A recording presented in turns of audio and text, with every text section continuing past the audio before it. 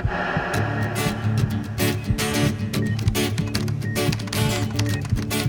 nurses to the nurses station. I'd like to welcome Fran Chavasse to the stage. She's the Senior Nurse Educator for Tresillian, and in this session she'll be talking to you about infant mental health. So hello everybody, I'm Fran Chavasse from Tresillian. I'm the Senior Nurse Educator there. And today we're going to talk about infant mental health. So I'm guessing that you all know a bit about it, because mostly when we talk about infant mental health, we talk about attachment, don't we? So I'm going to do a bit about attachment. But when I was preparing for this talk, I sort of went around the nurses at Tresillian and I said to them, so I'm going to do this talk and I'm wondering what would be a really good thing to talk about. And so you guys are all working in the units and what would you like to know?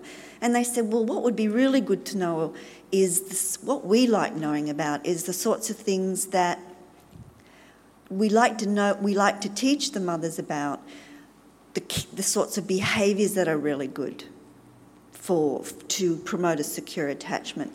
And also what the outcomes are if we don't get it right for them. So I thought, okay, well, let's have a think about that. So that's what I'm sort of going to do today. We'll do that. We'll talk about the behaviours that we work with for mothers, and we'll talk about some of the outcomes, which we've already sort of talked about. So I'm just going to go through stuff like that. So you can see I've got a picture there. When I was going through pictures and I was looking at photos of mothers and babies, and then suddenly I came across this painting, and I know it's got that silly thing across it. And I was looking for something that told us a story about infant mental health. And I just looked at that and I thought, that's telling us something about what it's meant to be. It's meant to be about a parent, in this case a mother, and her baby, and they're gazing at each other with absolute delight and love. And they're even holding hands. And that baby's moulded into his mother. So you can see that what they're doing with each other is being with each other right in that moment. There's eye-to-eye contact. There's touch. There's so much there that's making them be with each other in that moment. There's nothing else going on but two people engaging in love. This is what infant mental health's about. It's about two people being with each other in the moment, and this is where brain connections occur. If this mother does this all the time, what this baby knows about is that I'm worthwhile and I'm special. So this is what infant mental health's about. So we're child and family health nurses. So what's it mean to our practice? Well, I was thinking about this. I was thinking, well, what's different about nurses to doctors? Because we know that lots of mothers go to doctors and they get the baby weighed and they get the baby measured and then they just go away and they maybe not come to us. So what's the difference? Why do some mothers come to us and some mothers don't? Or parents, let's, do caregiver, parent, whatever. So the difference, I guess, is that doctors treat and they cure and they just, say do this and off you go. And people will go away and they'll treat themselves and they'll do what they need to do and they're okay. They don't need to do anything else. The difference for nurses, what nurses do is care. So when a parent can't care for themselves and their baby and they're confused about what the treatment or the cure is, they often just come to the nurse because they need to be cared for. And the nurse then does the caring part of it because they're confused. They don't know what to do. The instructions aren't quite clear or the treatment's not quite clear. So what we do is the caring part and the interpretation of an instruction or the continuation of the care and helping them through until they're able to care for themselves again. So really that's what we do. We do a lot of that interpretation and finding out, for example, there's often a question of, why doesn't my baby sleep? And that question is loaded. And sometimes the doctor goes, well, you know what, I don't know, and maybe you need to do some quick and dirty answer. Whereas we do a whole lot of exploring. So that's the caring part. So what are we going to do today? I need to see before we do this. So what we'll think about today is how to help a parent connect the baby's behaviours. Oh, I better do this. Connect the baby's behaviours to their feelings, so that allows us to interpret the baby's feelings accurately to the caregiver, increase the caregiver's reflective functioning, or what we call mentalising capacity. We help the caregiver see through the eyes of their baby, so that enhances their ability to reflect on their baby's experiences, because often parents just don't think about it through the baby's point of view. And we help the caregiver see the baby as an individual, different to them. Oh, there's a baby. So sweet. So we can increase sensitive caregiving qualities to enhance the development of secure attachment, help them interpret the important ways their baby communicates. So what we think about is the baby's nonverbal cues and other communications, because we know that babies communicate very well through nonverbal cues and their states of consciousness, which I'll talk more about in our next session. And we increase the caregiver's ability to recognise and respond to the infant's cues of distress, which is about their attachment signals. So that's what we'll think about today. So what we know is early relationships and interactions shape the baby and the growing child's mental health. So we were talking about this earlier. April talked to you about this. What we need to understand, the factors that influence the baby and the child's mental health. So we do have risk and we do have protective factors, which is what we've been talking about already. So developing a close and caring relationship with the primary caregiver is central to all future relationships, and social and emotional and cognitive development. So this is what we're doing in infant mental health. We recognise that relationships are absolutely central to how the baby is going to develop. So these are the key developmental tasks of infancy, and there's rather a lot. So the key developmental task is to attach to the caregiver, and that happens over the first 12 months of life.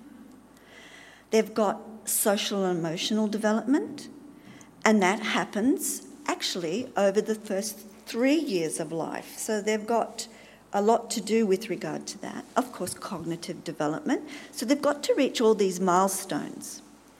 They've got to develop the ability to self-regulate and soothe themselves, which takes a lot of time. And of course, their physical development. So they have all these milestones to reach. And we know that, that's what we're doing. We're watching their development, we're gauging it, we're helping a parent understand their developmental milestones. So there's a lot to do for this baby. And to help a parent understand that all these things are happening bit by bit by bit. And attachment also happens bit by bit by bit, except we can't see it. This is an internal developmental process. So, the first relationship with the caregiver is the baby's first experience of a love relationship. So, the baby's falling in love with the parent, and the parent is falling in love with the baby. And we know that relationships are central to human beings. There's nothing more precious to any of us than our intimate relationships. Even if they're a bit wonky, even if they're a bit troubled, they're absolutely central to us all. We have a social brain. Our brain is wired to relate to other people. And that's why we talk about the first 3 years as being so important in growth and development, because our brain is wiring up, and it's wiring up because of the social interactions between the mother and the baby. And that's how it's being built and wired. So over the first year, the infant develops specific and emotional attachment to an attachment figure. So that's the primary caregiver. Now we have an attachment system, and this ensures the infant's survival. So the attachment system is what enables the infant to survive. This is about the baby crying and calling. So situations that activate the attachment behaviour are internal, so pain, hunger, tiredness and discomfort. And external, such as frightening situations, the caregiver absence, or frightening caregiver behaviour, or rejection from the caregiver, or withdrawal of the caregiver. So the attachment system of the infant is reassured by the physical proximity of the caregiver. As soon as the infant's reassured, he's ready to explore his environment again. So we call it the attachment system because the attachment system is activated when the infant is fearful or some other stress is upon it. But once it's assuaged and the infant feels comfortable and safe again, he's ready to explore his environment again. And that's a reciprocal motivational system. So there's two. So the caregiver's moment-by-moment interactions is what forms the child's attachment. And that's what we mean by that's how the brain is wired. This is what happens to the infant, and that's why the relationship is so important. So we want a caregiver who provides highly sensitive interactions and is available and responsive and consistent. And this will enhance the development of a secure attachment. So that's what we're looking for, and that's what we want to help a caregiver be. And sometimes a caregiver just isn't, but they don't know they aren't. And that's why we want to work with them effectively. If they knew they weren't, they would do it. So a secure detachment, and this is what defines it. This is a baby who's able to make good use of his caregiver to navigate the world. So when we mean navigate, when we can get around it, we can find our way around effectively. We circumnavigate the world, so that means we can find our way around the countries. So that's what a baby's doing. So a secure relationship develops based on repeated quality experiences. So this is like the caregiver on the front slide. This caregiver keeps smiling and cuddling and holding hands, and the baby is delighted in what's going on and smiles back, and they gaze at each other. So the baby has been consistently trusts that his caregiver will be available for safety and security when he's frightened or under stress. So it's trusting. I trust that you're available to me. So these are the babies who trust that when they're separated, that the caregiver will be happy to see them and will come back when they need help. So this is what a secure caregiver looks like.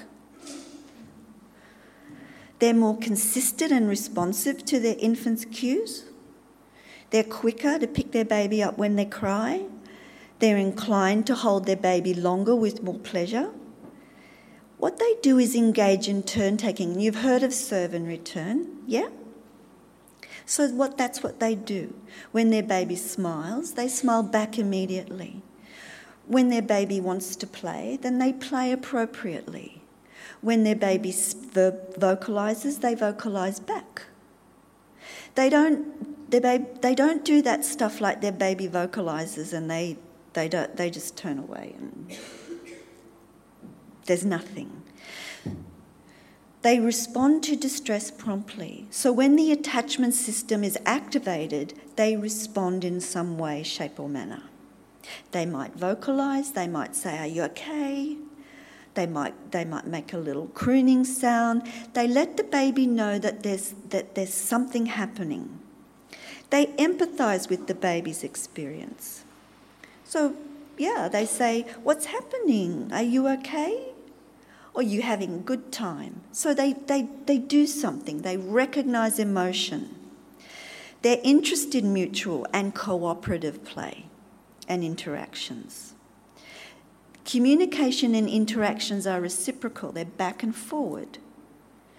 They repair disruptions and mismatches. So that's not to say a secure caregiver never gets it wrong, because it's important to get it wrong.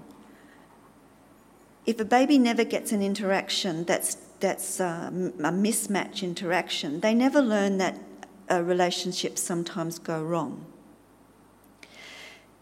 So it's important, because relationships do go wrong sometimes. What's important about a disruption or a mismatch is the caregiver recognises it and goes, "Whoops, sorry, let's get that right." And so the baby learns that relationships can sometimes mess up, but you can fix them again. And so that's how we work with that.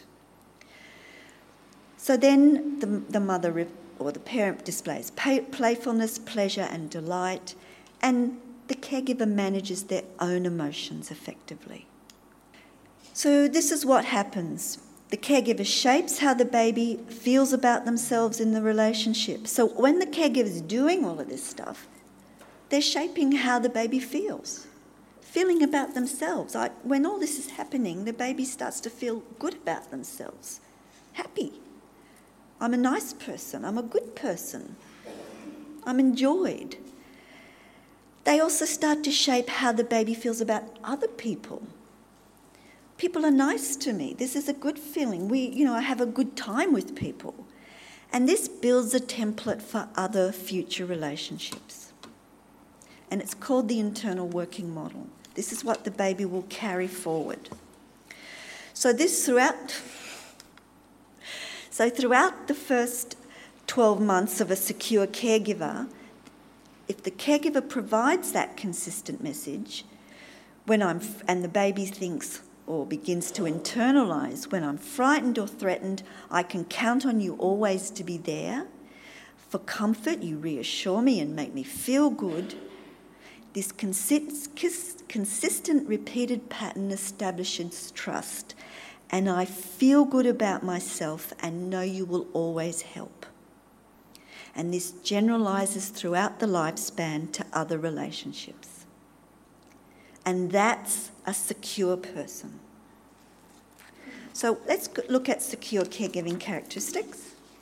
So this is a secure caregiver doing some nice mutual gaze. So this is what we look for. And at Tresillian, we think about this, and this is one of what we call our cue cards that we use with our parents. And we call this mutual gaze. And we look for this. We encourage this kind of mutual gaze.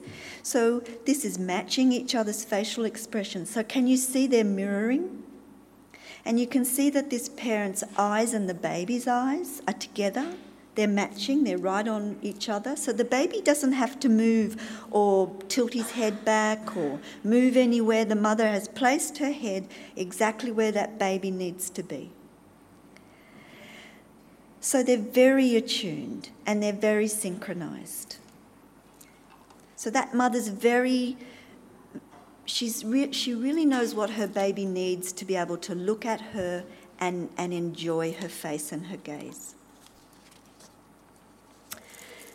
This mother is doing verbalisations with her infant. And what we want is verbalisations that show affection, warmth and love. And what we want her to be saying is, "I'm glad you're here. I can see you're surprised, happy, interested. I love you." So what verbalisations the baby needs are to hear affection, to learn about his world, that, it's raining outside, that, you have lovely blue eyes, you've got cute toes. all of those things right from when he's a very little baby. So we're building brain connections that say, I love you, but also that his world is an interesting world, that he's got cute toes, that these are his toes, that these are his fingers, that there is rain outside. So that's all of those things are laying and wiring up his brain. This is touch, and touch is essential. It's sensitive, gentle, and loving and affectionate. And this gives that baby a sense of being held. It gives, a sense of being in space, because, when they're little, that, the feeling of being in space can be either very scary, or it can feel good because you're held and comfortable. So it's that proprioception that we think about with babies, because we want to, they love to feel held and comfortable. Touch is important, but also to be held in space so that they can feel the movement and enjoy the movement of being safe and held. Massage is good too if both mother and baby enjoy it. So we know infant massage is very good. I just thought I'd demonstrate expert cuddling from kitties. I just needed to have a gratuitous cat in there somewhere. So here we go, and this is really important for secure attachment. We need a prompt response to crying and distress, because crying is the attachment system asking for help. This is so important, and I think it's one of those things that we often underestimate, and often we need to really think about when we work with parents, is about how are they responding to their infant's crying. So this is really important. So crying is the baby's most powerful way to let the caregiver know he needs comfort and reassurance. So sometimes a parent doesn't really know why the baby's crying, and we tell them, pick them up and reassure them, but we really need to let them understand that this is the attachment system. And it's the attachment system saying, I need to feel safe in your arms. I need physical contact, tender care and protection. And it always is during moments of fear or threat. The baby needs comfort and security, and this is how trust builds.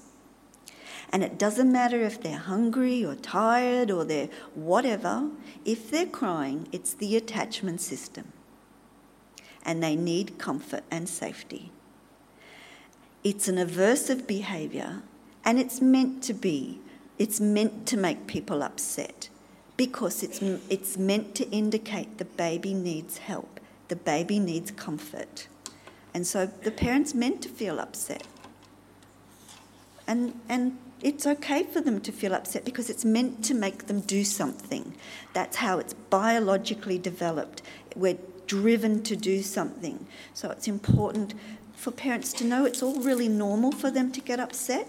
So this is how we help them understand and how we help them learn to do something about it. So this is how we respond to distress. And this is the behavioural responses of a secure caregiver. This is what a secure caregiver will do. They flexibly explore what the baby needs to soothe. So they're able to think up several things. So they might look at the baby and show a kind, loving, soft face. They might call to the baby, put their hand on the baby, gently rock the baby, pat.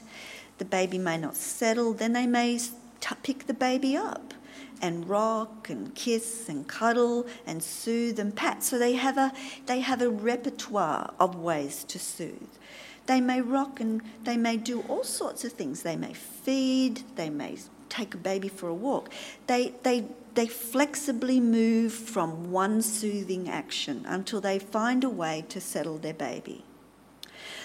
It's also the ability to figure out what's wrong with their baby. So they don't just assume the baby's being naughty, or the baby's just hungry and so they automatically breastfeed or bottle feed every time the baby squawks. and they have the empathy to make the effort to effectively soothe the baby in the first place. So they have empathy about the crying. They go, oh, what's wrong? What's happening? Have you got a tummy ache, or are you lonely? Are you upset? Are you frightened? Whereas the response of an insecure caregiver is they may stick to a rigid, inflexible strategy. They may just immediately scoop the baby up and do really active rocking, back and forward and back and forward and back and forward. I'm sure you've seen this one. Or just immediately feed the baby. Nothing else, just feed the baby. Or do nothing.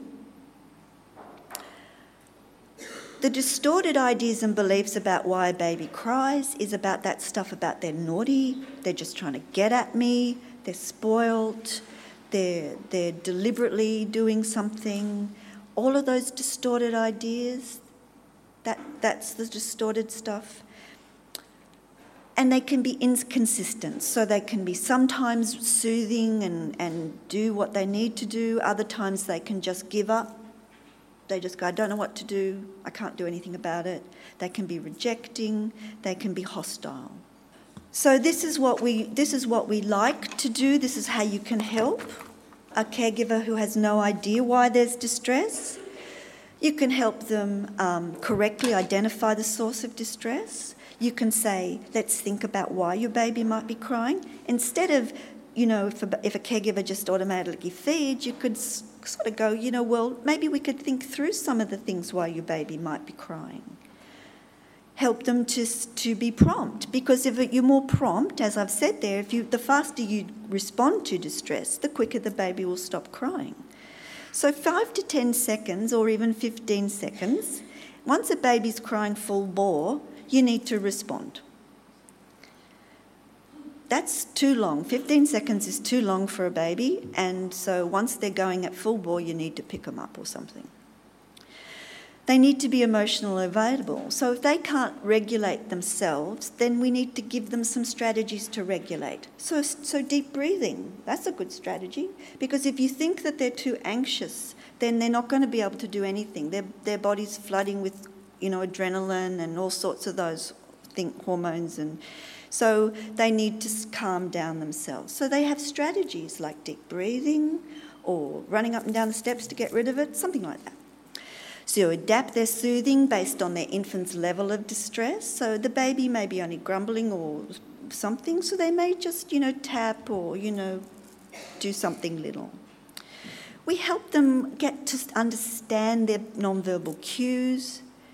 When we soothe, we do repetitive, responsive and paced soothing. We don't do all sorts of active, wild, busy things. We help them do, reflexible stuff. And we help them understand that if they can do that, they'll both feel satisfied and successful. When you feel satisfied and successful, you will repeat it, won't you? If you feel successful, you'll repeat something. And that's how you get parents to keep repeating strategies that you give them. So we'll just do a little bit of attachment here. Are we still doing attachment? We're all doing attachment all over the place. So when the attachment figure provides this type of quality caregiving, this is the secure base that we all talk about, or the safe haven that we all understand. So we know, and this is so important, that the baby experiences the world through his caregiver.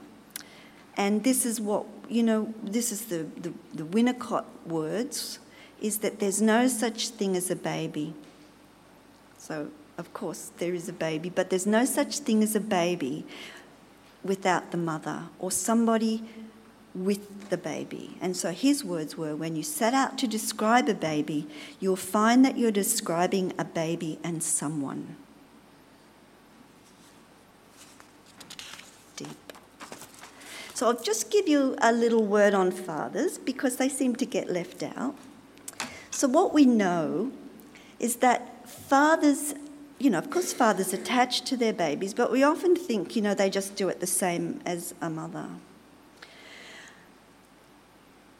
But they don't actually do that, and there's a lot more evidence on the way fathers attach to their babies and their kids. And fathers complement the mother's attachment. So they do different things together, and it just so makes sense, because we're not the same.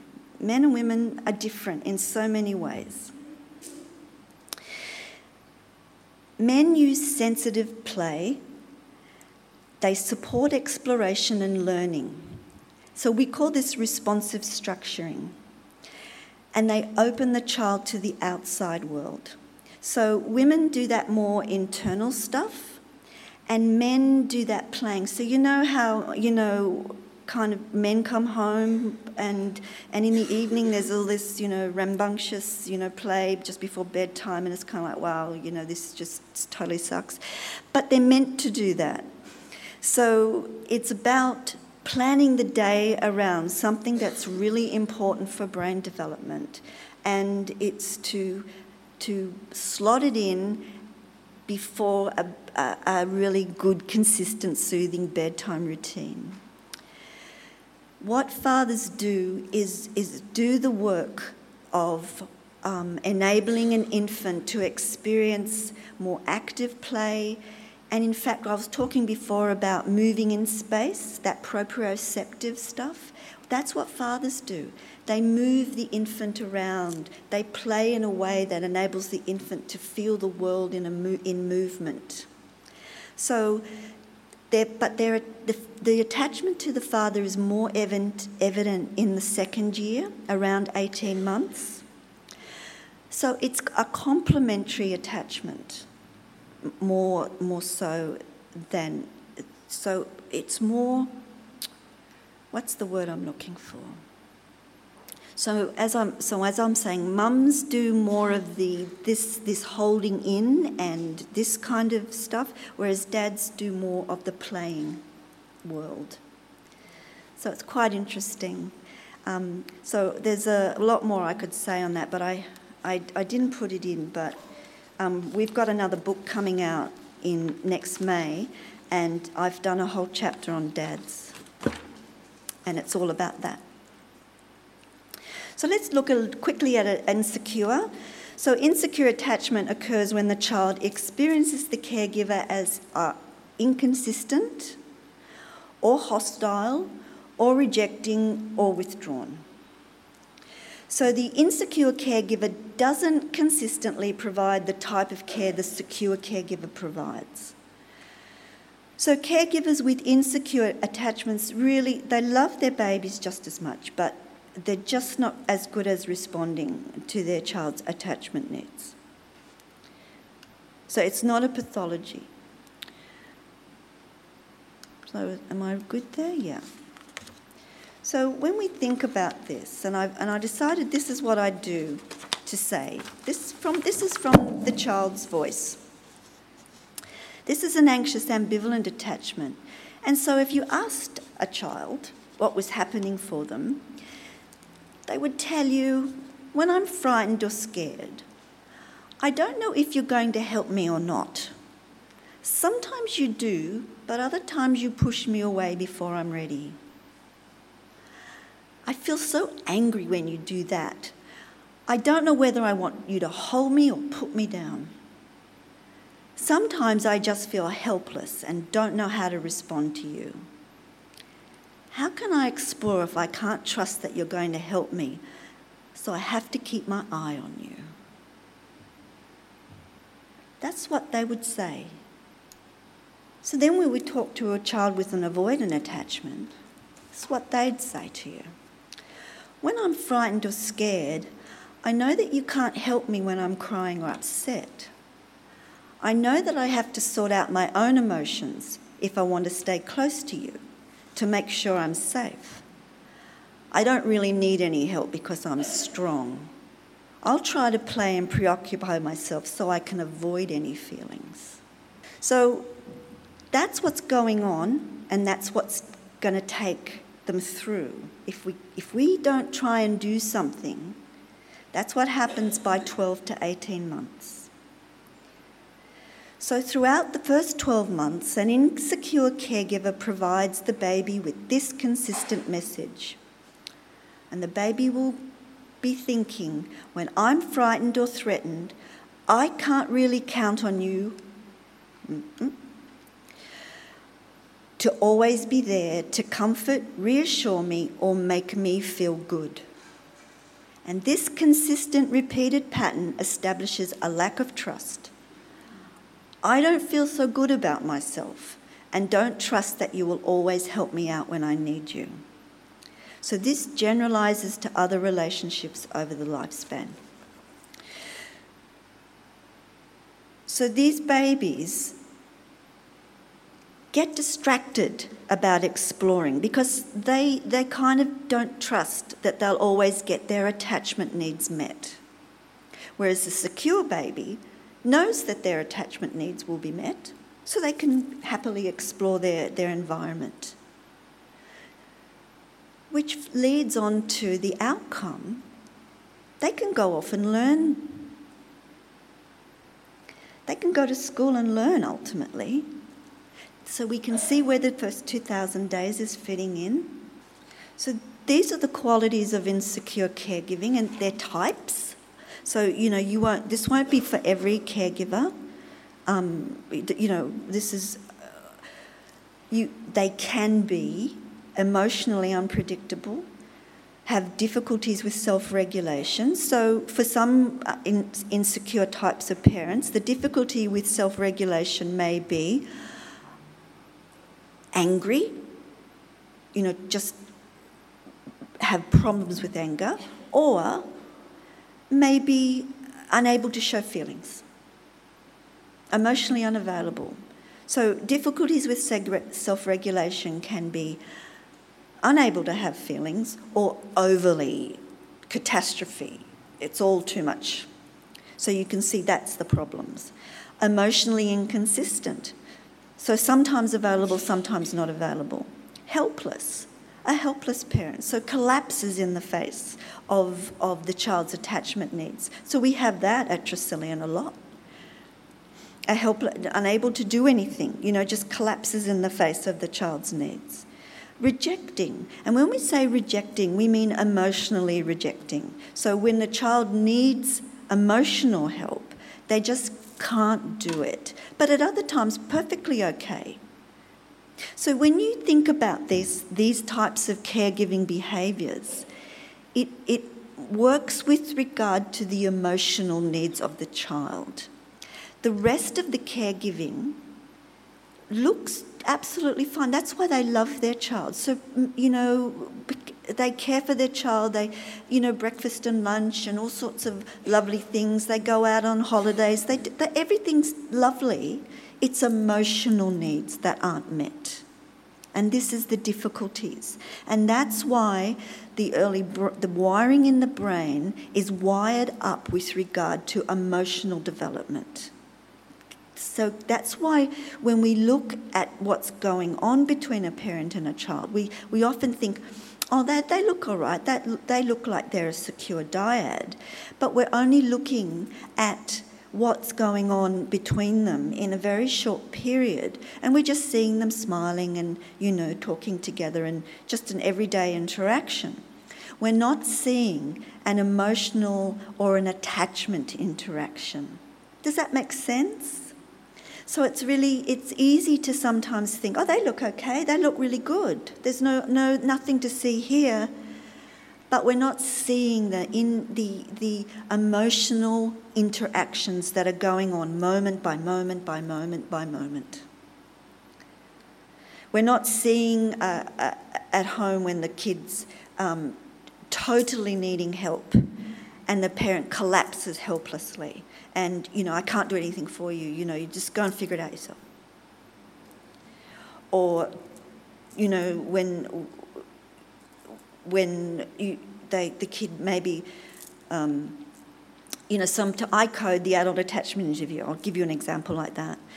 And this is about an adult telling you about their childhood experience, for example. And one of the interviews as an example that we use as an example in teaching is about a young boy and his mother. And in the example we use in class was he broke his arm. And he wasn't able to go to his mother with his broken arm, so he hid it. And because she would have been angry at him because he broke his arm.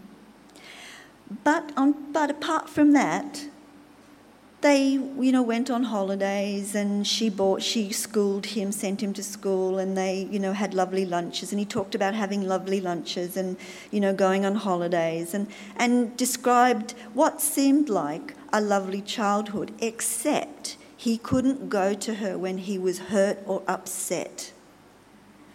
So can you see what I mean? So we don't see that stuff often unless we get a sense of it somehow. So then this is the pathologising one. This is the one where we really, where kids have problems. And this is what we're talking about with the adverse childhood experiences. So with a child with a disorganised attachment, this is what they would say.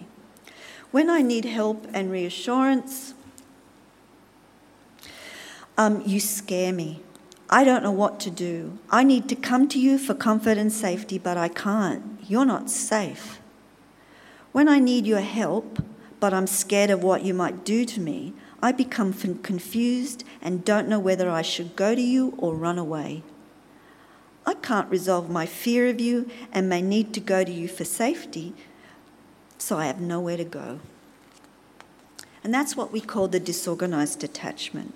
So this is what we see in the pattern. I just thought I'd put this up for you because it's a kind of interesting thing. So when these sorts of kids, what they do with their parent is, because they don't have any way to get safety, what they do is they see the parent, they move away rather than approach. They look frightened. They display contradictory behaviours, so they might approach and avoid at the same time.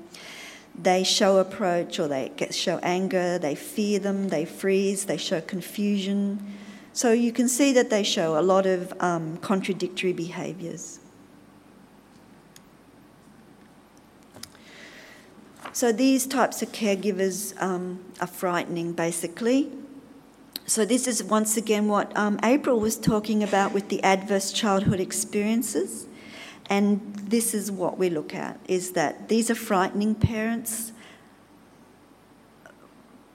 but you, as I said before, you may not know it, because it's often during an attachment situation. Be physically, emotionally, or sexually abusive. So sometimes these parents may only be frightening in terms of they dissociate under stress. And so they're totally unavailable to their baby because they're just blank. They have their own unresolved grief or trauma. So when we talk about that, we often think about they may have lost a parent in their childhood. So when we ask that question about, did you lose a parent in your childhood? Or someone close or something, that's a really important question, because if they've lost a parent under the age of 14, it may never have been resolved. So it may mean they have a disorganised attachment themselves, and so we know from research that means if a parent has a disorganised attachment, they may well have a disorganised child. So these are the sorts of things that we look at. So these are just the distributions per population. I just thought I'd shove them in there. And we know that 62% of kids are secure, 25% are avoidant, about 10%, 9% are insecure, ambivalent, and 15% disorganised. Now that's in a normal population. In a clinical population it's quite different, but I haven't written that up. And that's the adult attachment distribution, and it's pretty similar to the kids, but adults have a rare classification called cannot classify. Okay, so if we do this, we have what we did before was a secure attachment is a protection and insecure is a risk. So it makes sense, doesn't it? And we just do our risk factors, and we've already gone through that. And of course our adverse childhood experiences, physical illnesses of both parent and child, mental illness, financial stress. I've also put there ghosts in the nursery, and of course ghosts in the nursery is a very famous phrase and from a very famous paper by Selma Freiberg. But essentially what ghosts in the nursery are is that for some caregivers, when they have a baby, the baby comes, but the baby brings with them ghosts. And the ghosts are the parents' experiences from childhood. So whatever happened in their childhood, they all these experiences come back and cluster around and interfere with the parent's ability to be the best parent they possibly can. Because the parent may want to be all the things that make the best possible parent, but the way that we're parented as a child, the moment we're put in our parents' arms, the way we are parented is our blueprint. It's unconscious, but the moment-by-moment interactions that we have is the blueprint for parenting. So if you have an experience from a parent that is less than optimal, so the parent was sexually abused or lost a parent in childhood or is depressed or their own parent was depressed, and for whatever reason, whatever happened, all those experiences come to the fore and cluster around that parent and interfere with what she's trying to do or he's trying to do. And they're internal and they're unknown. And how can you fight a ghost if you can't see them or you don't know them? And that's what our job is to bring to consciousness the ghosts so the parent can fight the ghosts away. So that's what it means.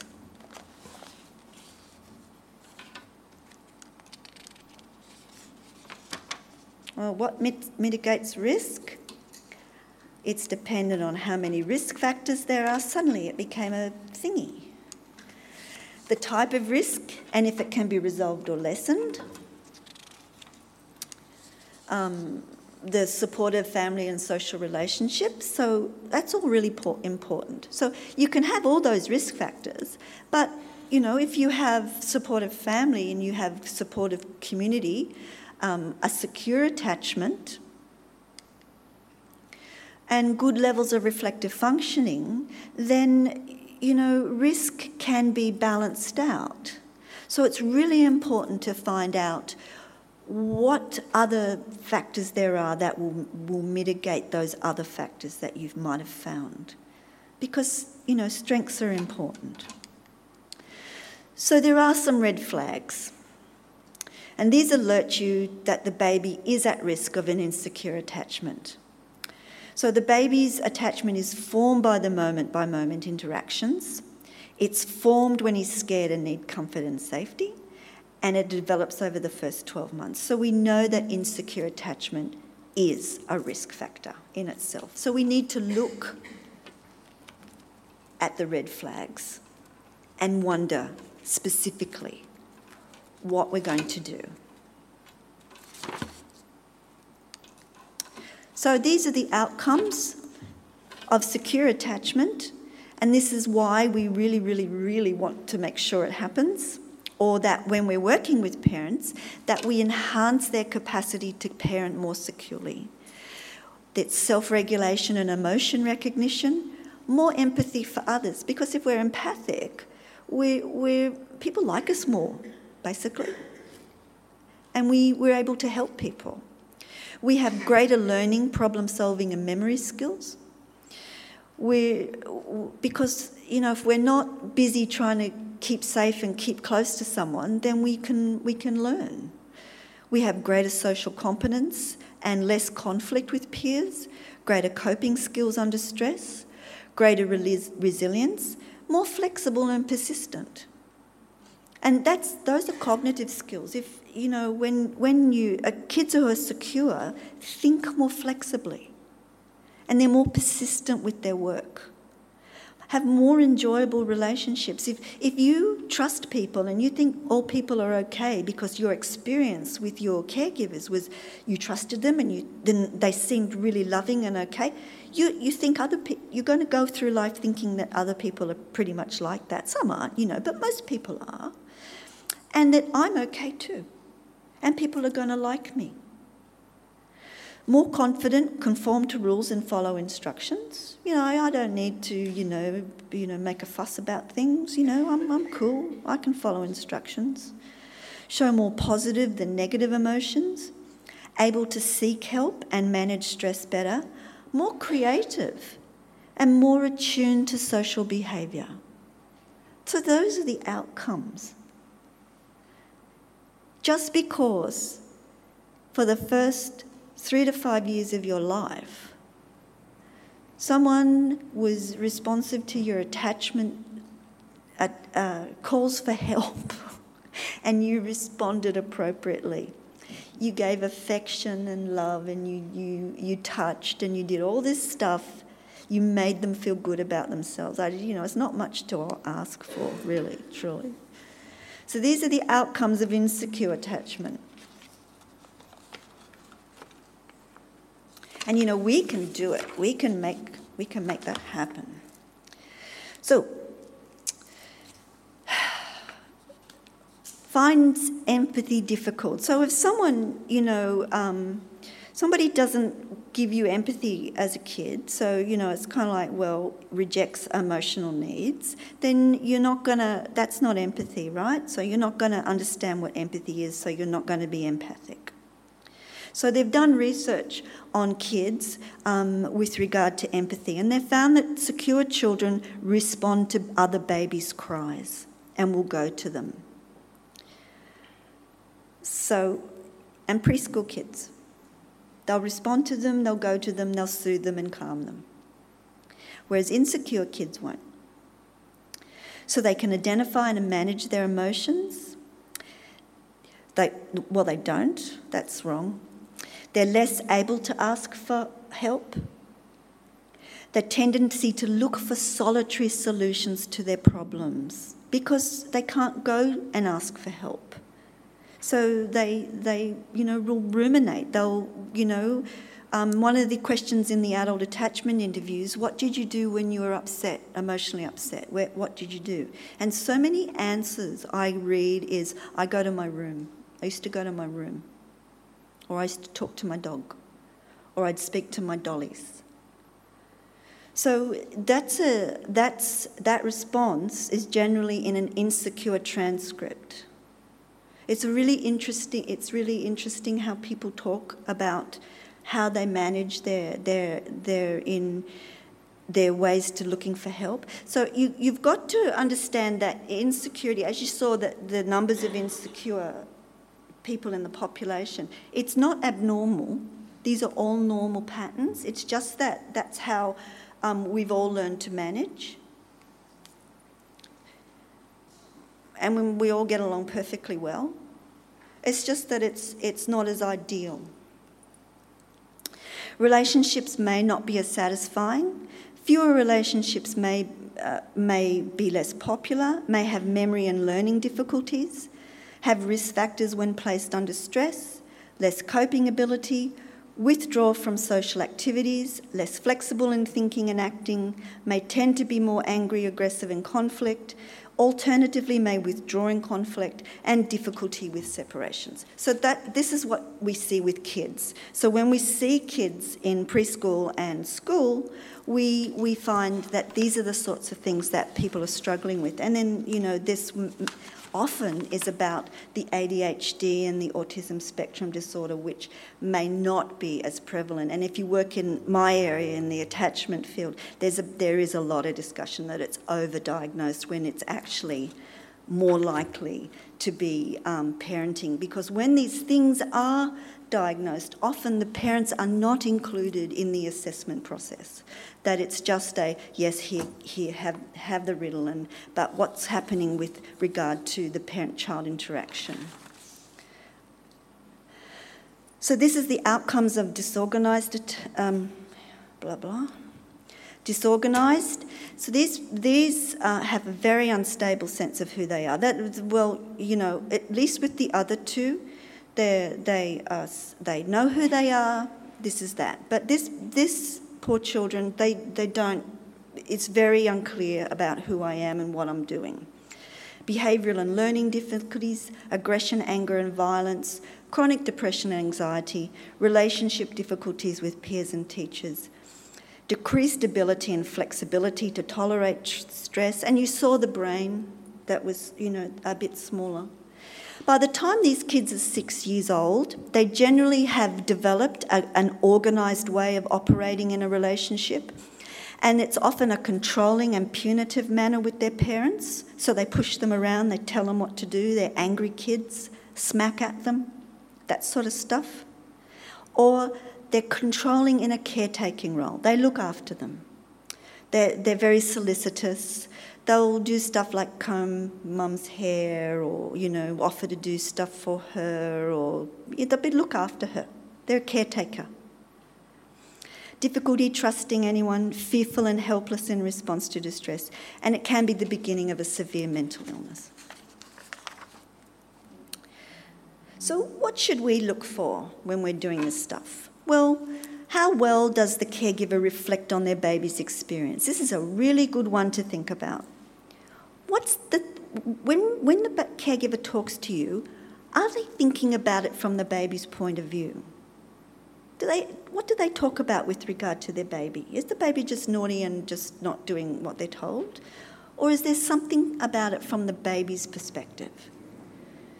How attuned are they to their baby? What are they doing with their baby? What are they doing with their own emotions?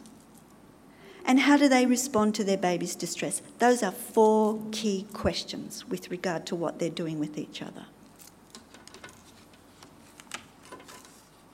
So we observe these behaviours with parents, and we really ask ourselves, what does it all mean? And when they ask us questions, we have to really think, what's underneath that question? It may be a really, really simple question. Why doesn't my baby sleep? But what's underneath that question? Because there's, underneath the question is, why doesn't my baby sleep? But really underneath that question, it might be, actually, I have no idea about sleep, and I don't know that my baby's only 6 weeks old, and developmentally, I have developmentally inappropriate expectations, and I need a whole lesson on what a 6-week-old baby needs to know, needs to do at this age. So what's underneath that question? And many, many other things. So how to help is, what am I doing? Back again. Where are we? So there, go. So foster these behaviours. So of course we've done this: sensitivity and soothing, affection, responsiveness, predictability. So some caregivers love routines, but the routine is their routine, not a baby. So we want a flexible cue-based routine. So going by a baby's cues, not mother cues.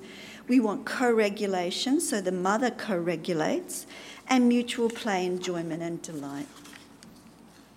So we want a sensitive caregiver who has well-rounded, appropriate interactions, so the infant feels satisfied from the outcome of her interactions. It's an iterative process that's guided by the baby's facial and vocal cues, and it's a willingness to resolve and repair. So that's what sensitive caregiving looks like. So we know that that's what we want a caregiver who's not so sensitive, because we know sensitivity is a hallmark of security. So that's what it looks like. What's the time? Oh no, we've got plenty of time, haven't we? I'm looking at them doing lunch and I'm thinking, oh my God. So we want prompts. Yep. So we want prompt, soothing responses to distress. So because I keep hammering away at distress here, because that's the attachment focus we want. And we always want a parent to be focusing on an infant's distress, because that's where trust evolves. Undivided attention. And, we've got the worst thing happening at the moment, and that's a phone. And the baby doesn't get attention because of phones. So April was talking about that, that you don't talk to a baby until a baby can talk back to you. So it's really important for parents to understand that the baby needs to be spoken to right from the beginning, and they don't need to look at an electronic device. Because there's been studies done where they've shown the mother on an electronic device and the mother, up front, and the baby knows too well that mother on the device is not the mother. They're so discerning. They know what a person is. I don't understand why people think babies are dumb. They're programmed. They're wired to interact with people. We have a social brain, and the right side of our brain is what's most active in the first 18 months. And in the first 18 months, they put, those caps on and wide up a mother and wide up a baby. And they've looked at both brains when they're interacting, and the mother's right side is lit up and the baby's side is lit up. And that's the attachment side of the brain and the bonding side. And both of them are working so hard in interacting with each other. So we want vocalising, responding to baby's vocalisations. So sometimes we see, the baby working really hard to get mum's attention. And mum's just somewhere, don't know where. So it's really important. So for the first 6 months, the baby will work really, really hard to get mum's attention. But over the next 6 months, the baby will begin to adapt to what the mother does as attachment develops, because as I've said, attachment develops over the first 12 to 18 months. So how it develops is the baby will adapt. It will adapt to whatever mum does the most consistently. So if she does all this stuff, expressing appropriate motion, following baby's lead, timely, soothing stimulation, reading, responding to cues, then a secure attachment will develop. If she doesn't do that stuff, after 6 months, eventually the baby will start to adapt to that, and they will develop whatever relationship they develop. And the baby will just, it's like any relationship, isn't it? You adapt to the relationship. So if you at work, you get to know people, and first of all, you might be really friendly and all the rest of it, and gradually you go, oh, well, okay, she's not really interested in that. I'll just adapt to how she is, and that's that. And then there'll be other people who, they're really, oh, yeah, she's really great, and we'll do this and we'll do that, and we'll have coffee. So we adapt to relationships. And the baby will adapt, and that's how attachment develops. It takes 12 months for the baby, but that's what happens. And that's the wiring of the brain. And that's the structure. That's the foundation that the baby's whole wiring is built on. And that's why we want to get it right the first time. So The sensitive interactions are the primary context in which emotional regulation begins to emerge. So, of course, we know the baby can't regulate themselves, so he needs his parent to co-regulate. And they need a sensitive, soothing caregiver to regulate their high levels of emotional arousal, which is their attachment system. And they need a consistently affectionate, sensitive and comforting adult presence. So that's why we need a sensitive caregiver for the attachment system. So they need interactions where the first social and emotional behaviour occurs, and they're bidirectional, of course. So everything that goes on, the baby doesn't do anything outside of what a caregiver does with the baby. That's their world. If you just left a baby in a crib, then nothing would happen and that would be the end. So the caregiver has to observe and respond and then regulate the infant's physiological and emotional states. And as I keep banging on about, these repeated actions are involved in the attachment. I can't say it too much. Sorry. So what we want her to do is maximise the pleasant feelings. That's the whole point. The baby needs to feel good about themselves. That's the neural pathways we want her to give the baby. Maximise lovely feelings about myself. I'm a nice person. And minimise unpleasant ones. So when the attachment system is activated and I need help, I need to feel safe, and I need someone to come and do something for me, then that is helped and calmed down, and I feel good and I trust that you're always going to do that for me. So this moves out of rupture and repair, as I've said, and this repeated interaction then affects how the attachment system works. And this helps then the baby manage, ultimately, their own fear, frustration and anger. So all these interactions is consistent over and over and over again will help the baby ultimately do that. They'll be able to manage all of this themselves adequately and okay.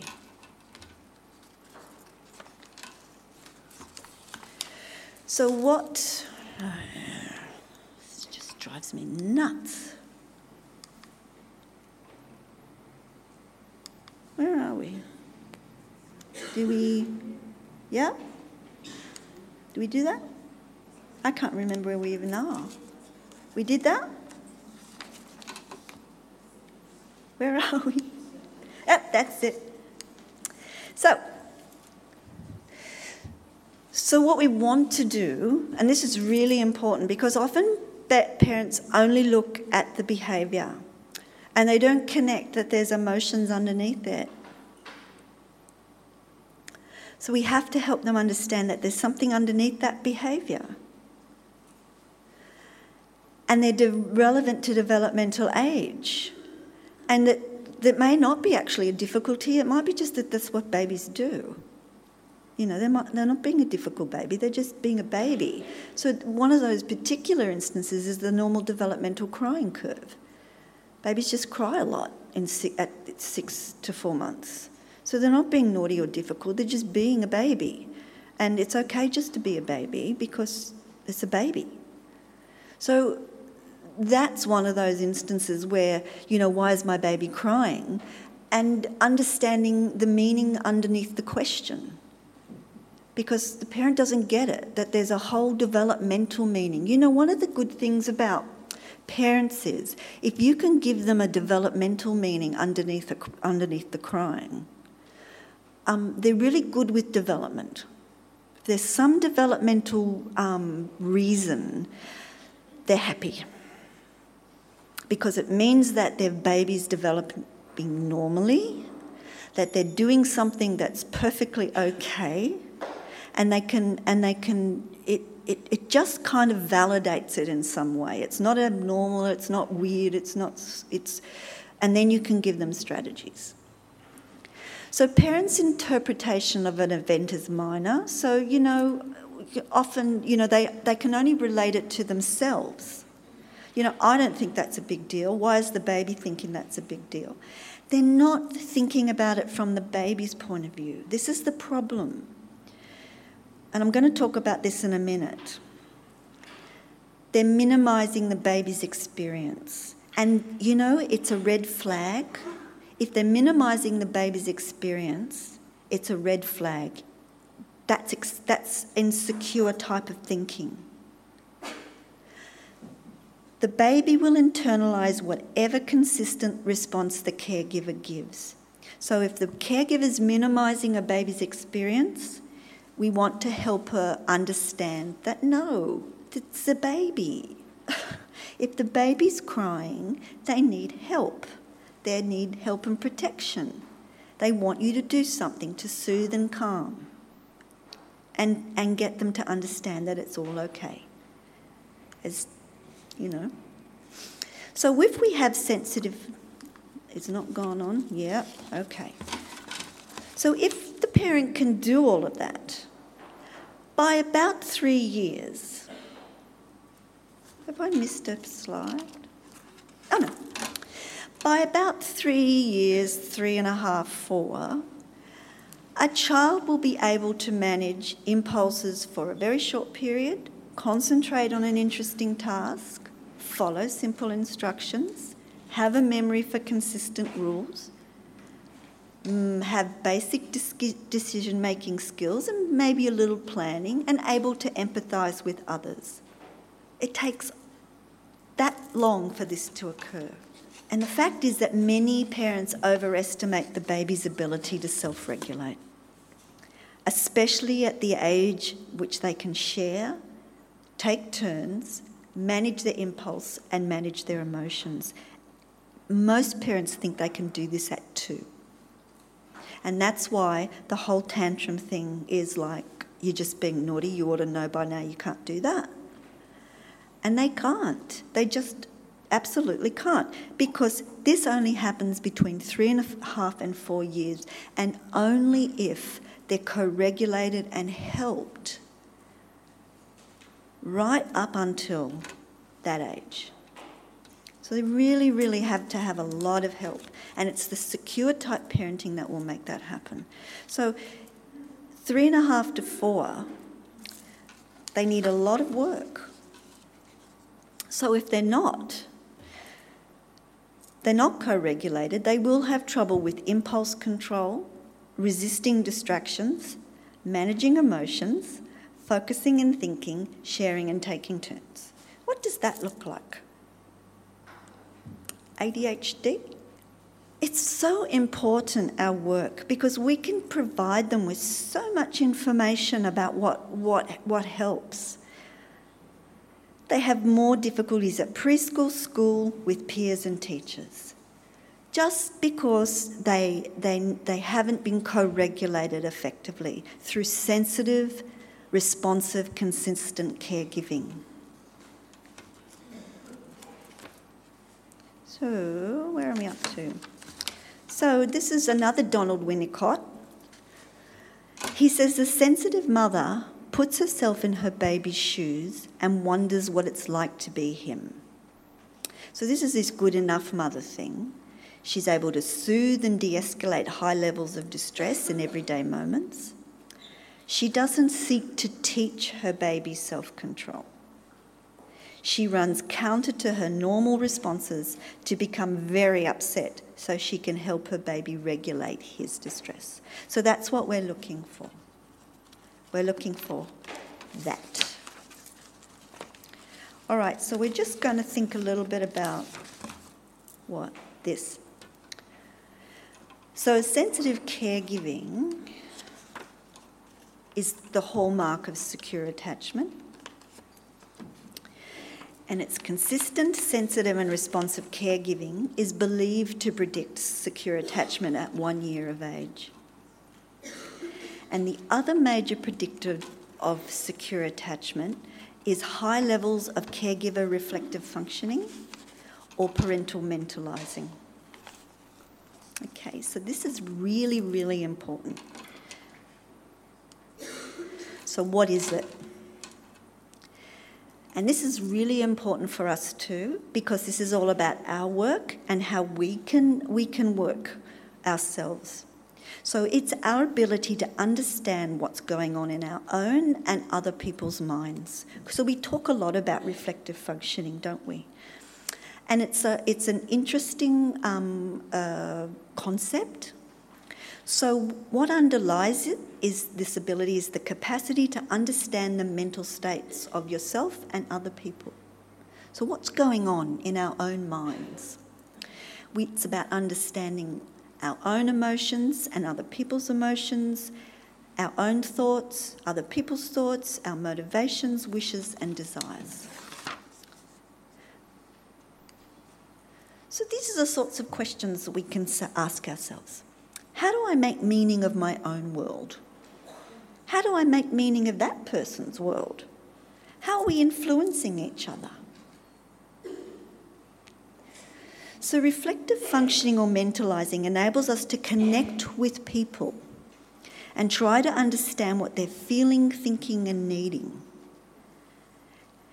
And this is related to secure attachment. So you can see that if a parent can do that, how am I making meaning of what's going on for me? How can I make meaning of what's going on for my baby? And how are we influencing each other? Wow. Those three questions are just totally, can make so much difference to them. And that's mentalising. So parental mentalisation, it's very important to the parent-child relationship. So it includes reflective functioning and insightfulness and mind-mindedness. So these three things are all very close to each other. You can divide them all up, but we're not going to because we don't have time. But it is the precursor to child's social, emotional and cognitive development. And it's really, really important. So we'll just run through it. So all of this means the parent regards the baby as a person with separate psychological needs. That's what it means. So a way to know if she does is through the way she speaks to her baby. That is, what time is it? Are we stopping? We're almost done. A way to know is if she does this through the way she speaks to her baby. So commenting on the baby's mental states. So does the baby has emotions and feelings as different to hers, what the baby might be interested in, wishes to do or play, and thoughts about things. So it enables the parent to reflect on their child's behaviour. The parent's attuned interpretations need to seem reasonable and compatible with the baby's behaviours, emotions and experiences. What we don't want is a non-attuned mentalisation, which results in the parent's misinterpretation of the baby's experience. And we see this all the time where they distort something and it's unreasonable and even unconnected to the relationship. And that's an insecure interpretation. And it's unpredictable. So this enables the parent to reflect on their child's behaviour and connect it. Enables the parent to distinguish between their own feelings and their baby's, and understands that the child experiences the world differently to themselves. So what we can do is support parental mentalisation during observations of the caregiver and child. And does the caregiver attend to their baby's need for comfort? What the type of caregiving behaviours are, and playtime and mutual enjoyment. We can do it during discussion, so we can connect the child's feelings to their behaviour. We can connect caregivers' feelings and behaviours, and connect influence of caregivers' behaviours and feelings to the feelings of the baby. So we're just about there. So some good ways to enhance reflective function is by posing reflective questions, speaking in the child's voice. I hate this. I'm so totally over you.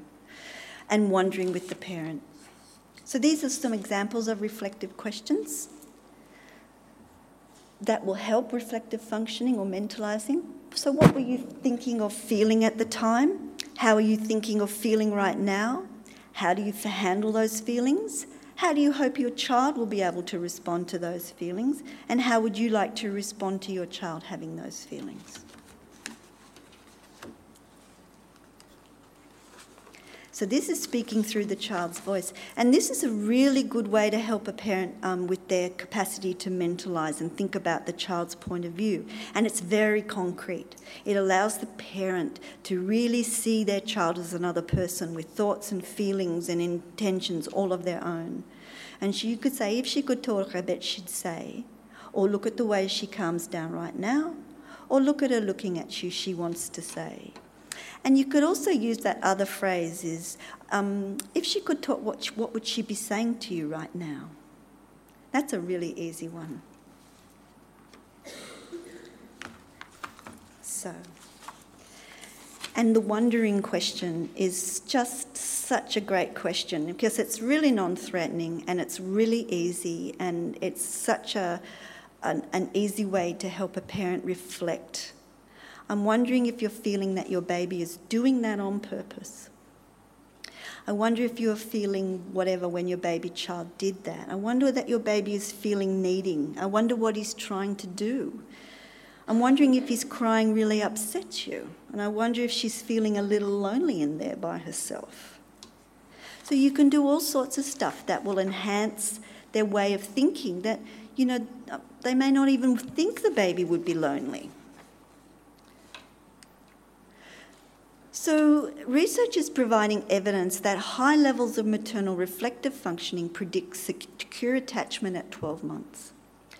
So nurturing parents' capacity to reflect on her baby's mental state is essential. So regular reflective practice activities are also essential to ensure that you continue to do the demanding work that you do. And that's what you can do. You can wonder about what's happening for mother and baby and yourself. You can be more aware of the parent's perspective. You can think about the parent's emotions, behaviours, needs and desires. You can reflect about the baby's emotions, behaviours, needs and desires. Reflect on how both you, baby and the caregiver influence the interactions because remember, you're part of it all.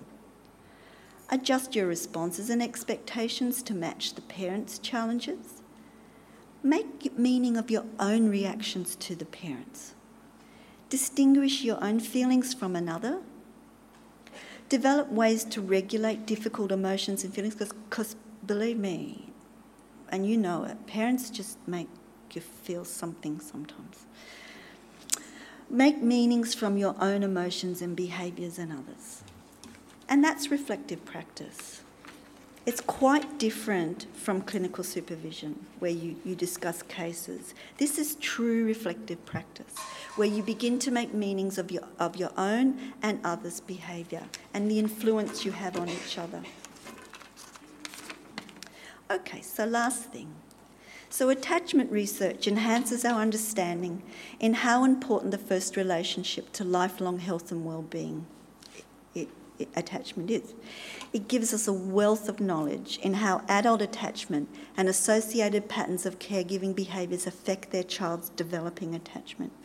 It gives us strategies to assist parents manage and respond to their infants' fundamental attachment needs and enables us to work with parents at a time when they're really primed to make changes. And that's really satisfying. And that's the end.